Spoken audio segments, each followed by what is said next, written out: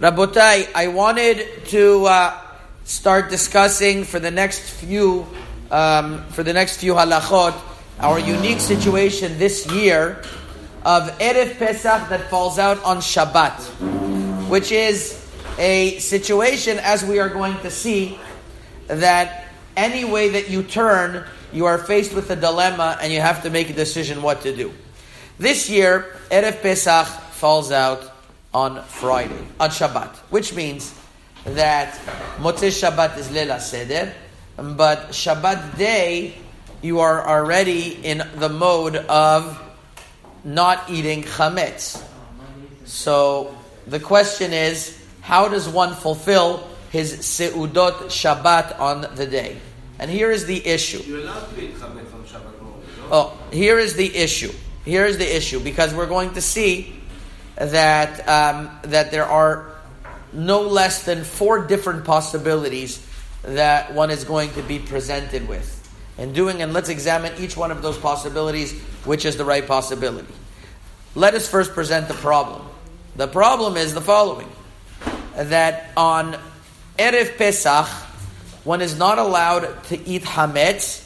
Already in Los Angeles time, it's going to be from 10:27 a.m. in the morning.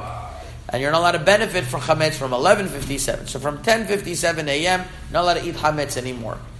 So we're going to have to speak about how you get rid of chametz. In other words, you can't burn chametz anymore. So we're going to speak about doing that. We have to speak about, but what we're going to focus on is how to fulfill your seudot Shabbat.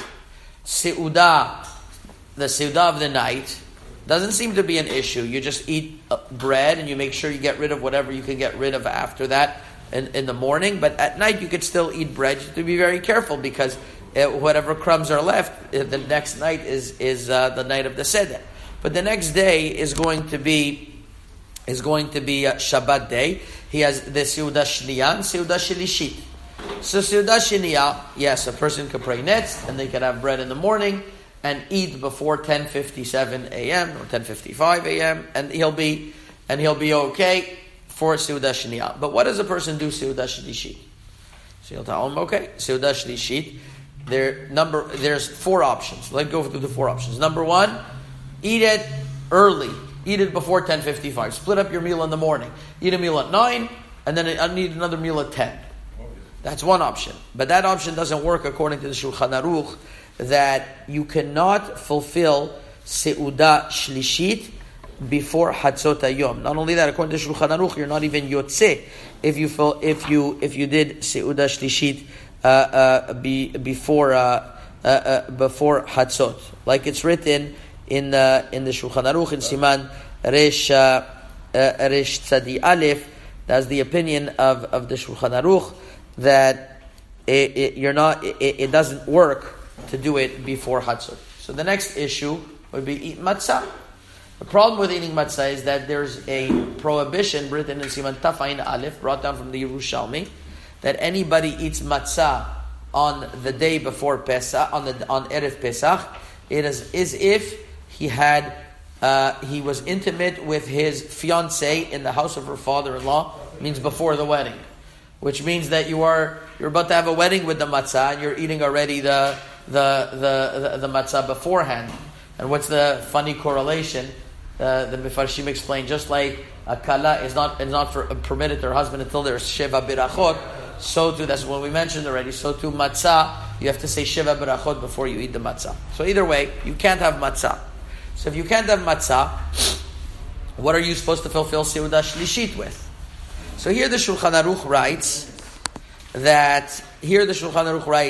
in the laws of Seudah Shlishit, when you're not able to, you can have pirot, v'yirakot, you can have different fruits, or you can have meat that you're allowed to have on Erev Pesach, obviously, that they just have to fill and make sure you're not full, but you can have pirot v'yirakot. And that's what the Shulchan Aruch writes, Siman Resh Tzadi Aleph, that a person that can't fulfill, he's too full or whatever else, then he should have pirot v'yirakot. The issue is that Maran over here in Siman Taf Mem Dalid in Hilchot Pesach writes that a person should have matzah ashira.